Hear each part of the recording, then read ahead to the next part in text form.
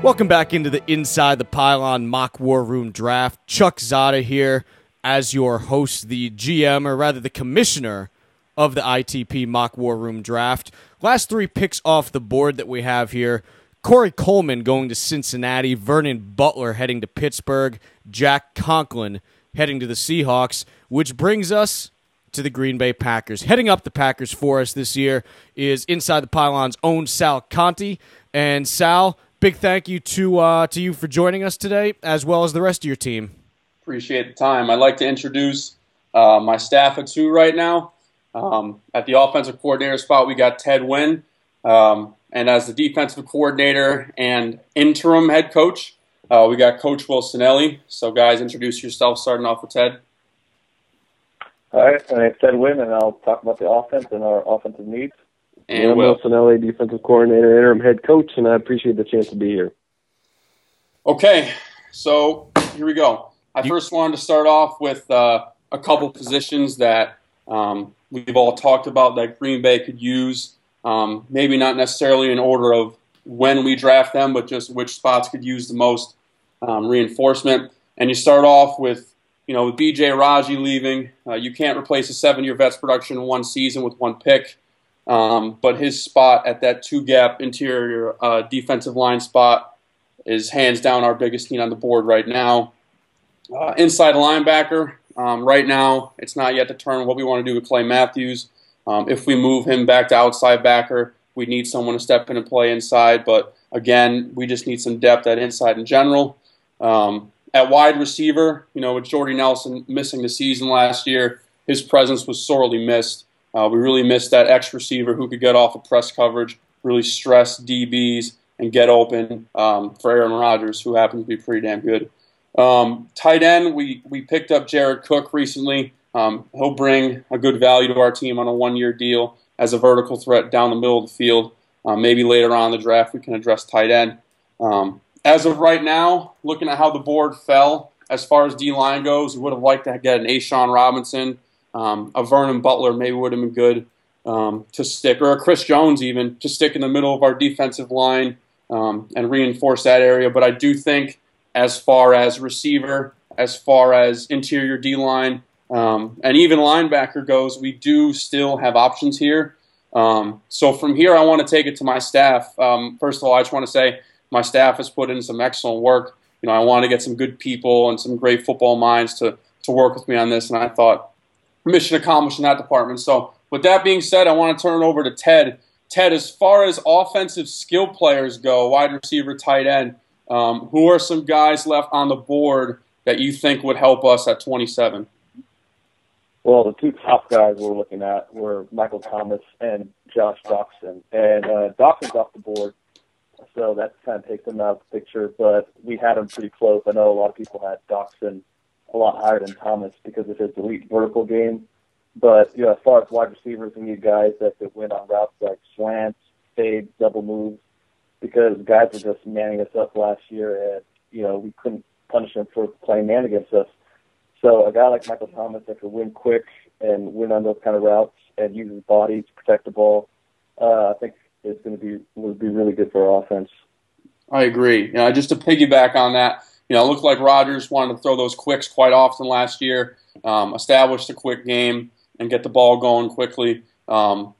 Jordy Nelson, particularly good in separating in that area. Didn't quite see that from guys who rotated in at X receiver like Ty Montgomery and Devontae Adams. Will, I want to go over to you really quickly on the defensive side of the ball. Obviously, that two-gapping position that can kick out to maybe a 2 or a 3 tech on passing downs is our biggest need on the team so far.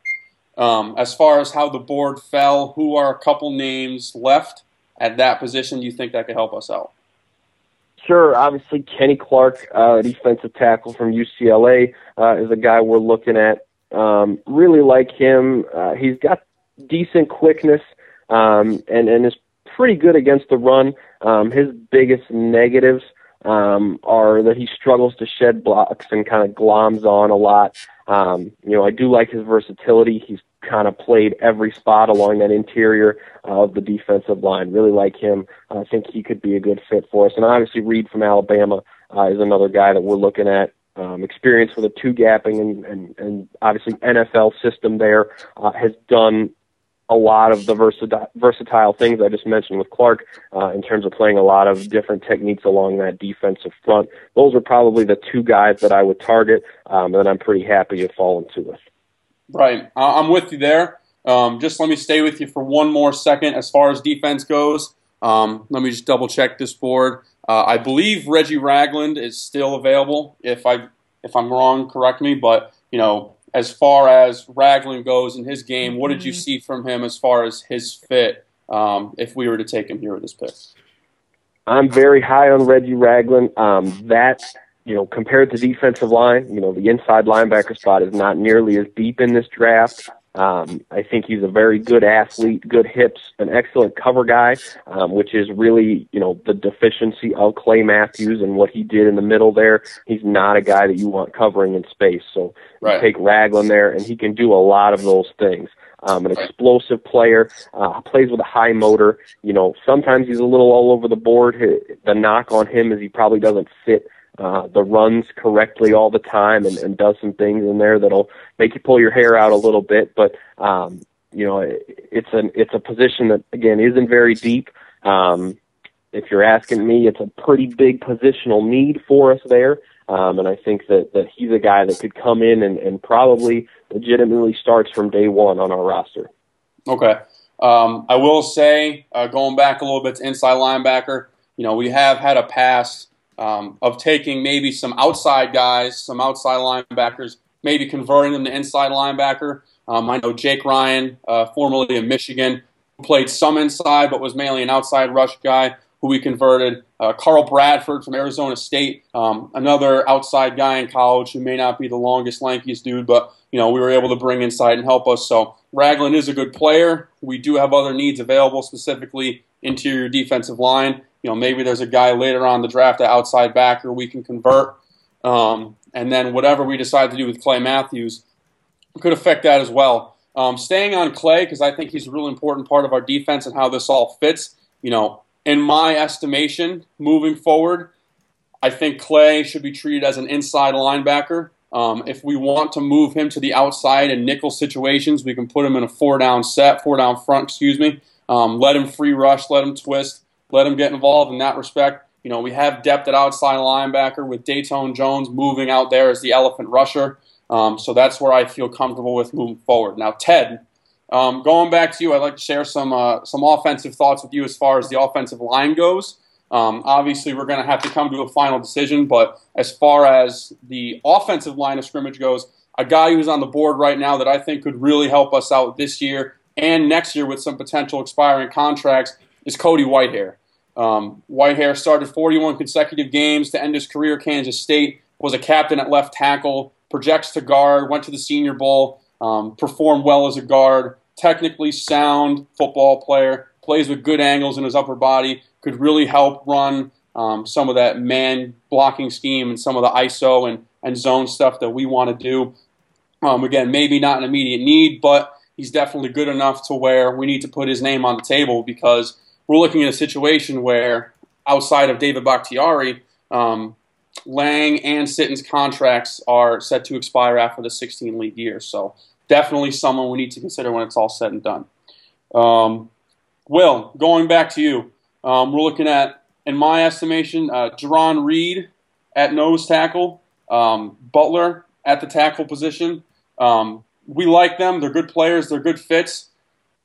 But we know that this is a deep D-line class. Is it worth taking one of these two now, or is it worth waiting on, maybe some names that we've looked at in the third, fourth, fifth round of the draft? 7 minutes remaining. Sure, I think there's a lot of depth there at the defensive tackle spot. There's guys in the second round especially. I'm kind of looking at how the board's fallen so far. I think there's a few guys that may go, but there's guys like Adolphus Washington out of Ohio State, Austin Johnson out of Penn State, and Chris Jones, who I really like out of Mississippi State, that I think we got a pretty good shot at snagging later there in that second round.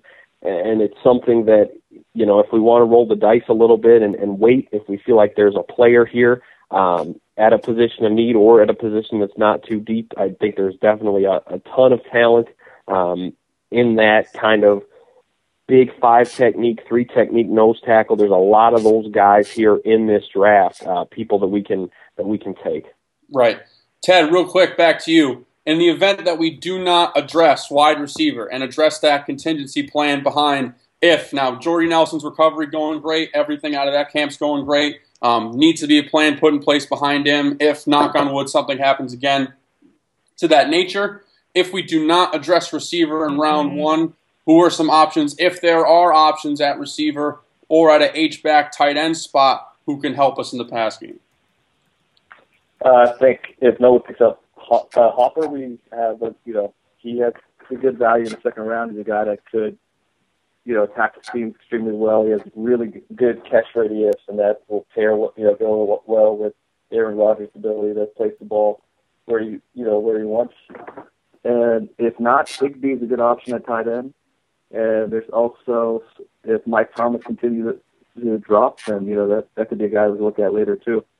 Right. I'm definitely a big fan of Thomas's game. We've talked to him in depth about what he can do in the short, intermediate, and deep parts of the field. Obviously, we like Doxson, but as we said, he went earlier in the top 15. So, guys, I think we're in a good position on our board right now to start making some final decisions. I think on the offensive and defensive side of the ball, we have 4, maybe 5 good options in total. And based on our previous conversations, what we've already aired out now, and what the board looks like, we're looking at Cody Whitehair, Jarran Reed, Kenny Clark, Reggie Ragland, and Mike Thomas as our final 5. As far as wide receiver goes later on in the draft, like Ted, you mentioned, not at the wide receiver position, but Higbee can definitely add some value in the pass game. Other names mentioned, Malcolm Mitchell from Georgia, Jay Lee from Baylor, a big physical presence at X that can help us later on. While I do like Thomas a lot, and he's going to help a team out immensely, I don't think we need to jump on him right now, and we have more pressing needs elsewhere. I love Cody Whitehair at guard or tackle. Again, he's going to help out a team immensely. Again, need-wise, I don't think it's the best thing to do. We've had a history of taking offensive linemen between rounds 3 and 5, including Bakhtiari, Sitton, Lang. And in this class, we can find those same players. We have 3 picks in the 4th round, including picks 131 and 137 overall, compensatory picks awarded to us. I'm thinking of guys like Joe Dahl, Connor McGovern, names like that, who we can redshirt, so to speak, bring into our system, teach them the playbook, getting them to our conditioning programs, and get them ready to rock and roll. 3 minutes remaining. Thank you very much. So, it's down to 3 now, Will. We're looking at Jarran Reed, Kenny Butler, and Reggie Ragland. We've already talked before about our ability to bring those outside guys to inside linebacker. So my main question for you is this. Quite frankly, I prefer Reed as a big physical run stuffer in the middle who we can bring along as a pass rusher, just like we did with Raji. But what are your thoughts as it pertains to those 2 defensive linemen next to each other? I agree. I think Reed is probably the better option, the more ready guy to come in and be an impactful player. The only concern, and I've said it a couple times, there's nobody like Ragland in this draft, and there's not a lot moving forward at that position. So if we feel like we need to add an inside linebacker and an impactful one, that's the guy you need to go after. Again, the D-line depth, I think there's a lot of guys you can get there at the 2nd round. But if you're going to add a guy at inside backer in this draft, I think you should pull the trigger and take Ragland now. Right. Okay. I believe that I have everything in mind to make this pick.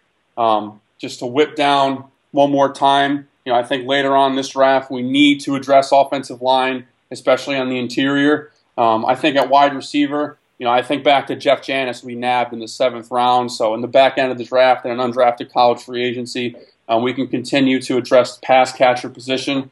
Outside linebacker or inside linebacker, we can continue to address that as such. I agree with you. I love Ragland. Moving forward, Clay Matthews is going to be an inside linebacker for us. While he does have some limitations as it pertains to twitch and athletic ability, mirroring running backs such as Matt Forte and the flats and underneath routes, I do think D-line we have to address now. It's too big of a need. We can't replace the production of a 7-year vet in 1 year, but we need somebody there, and we need somebody to bring up. So, Chuck, I believe we're ready to make our pick. And with this 27th pick in the 2016 Inside the Pylon Mock War Room Draft, the Green Bay Packers are going to select Jarran Reed from Alabama. There you have it. The Green Bay Packers taking Jarran Reed from Alabama. A big thank you to you, Sal, as well as the rest of your team for this. I know it's been a lot of work just to put all this together, and very appreciative that you were able to find some time to help us out here. No problem, man. It was a lot of fun. And again, thank you very much to Will and Ted for putting the time in. It was a lot of fun. Jarran Reed off the board at 27 to the Green Bay Packers. Mark Schofield and Shane Alexander are here, as they always are, to get you a little bit more information on the pick. Shane, I want to start with you. I know that you have watched every snap of Reed's career. That's what I heard from you just a little while ago. Talk to me about what you saw. Yeah, he's been the most consistent defensive lineman that Saban's had during his tenure in Alabama, spanning 9 seasons. He was a guy that I thought could have been a first-round pick had he come out last year. He went back. He is just a force in the middle of that defensive line, stopping the run, interior pass rush. You watched it in the playoff especially.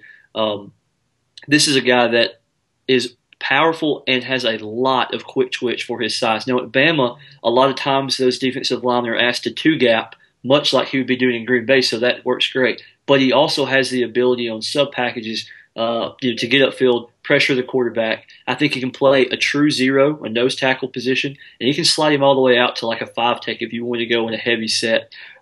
This is a pick that I personally have mocked in my latest mock draft, and as you are watching this, it will be out. I think it's an excellent, just typical Ted Thompson pick.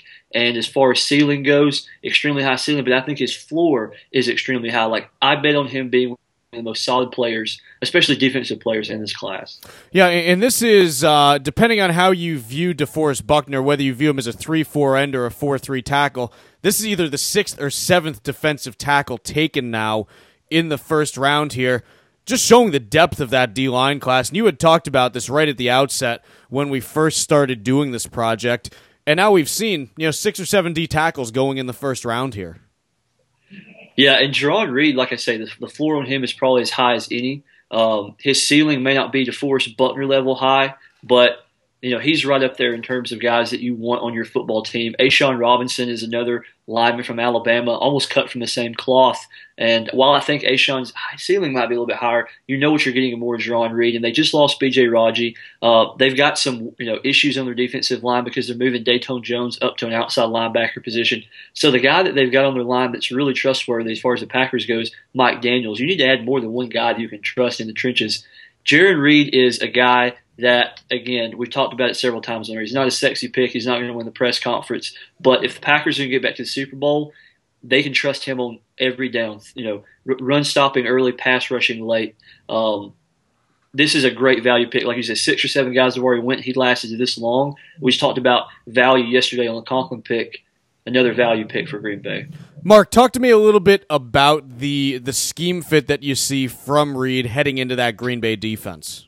Well, I'll tell you, the 2 guys that might be really happy right now are Jake Ryan and Sam Barrington, those inside linebackers of that 3-4 defense, because now they've got a guy in front of them that's just going to eat up blockers, and it's going to allow those guys to flow to the ball and make plays. It's a great scheme fit perspective because what they can do now, they had that experiment when they moved Clay Matthews inside. That didn't really work out. So now you've got Matthews, Julius Peppers off the edge, and you've got a guy in the middle that can make life easier for now your 2 inside linebackers with Ryan, with Barrington. So that fixes a lot of holes on that defensive side for Green Bay with just making this one pick because it allows guys off the edges to make plays where they're more naturally able to make plays and they're a better fit in Peppers and in Matthews. And it's a guy inside in Reed that can eat up blockers for those 2 inside linebackers as well. It's a great scheme fit, great value pick. It's just a great pick all around. That is Mark Schofield and Shane Alexander breaking down the pick for you. Jarran Reed heading to Green Bay. Tomorrow, 28th pick of the draft is going to be made. Kansas City Chiefs are on the clock. What are they going to do? Make sure you tune in tomorrow on the Inside the Pylon Mock War Room Draft.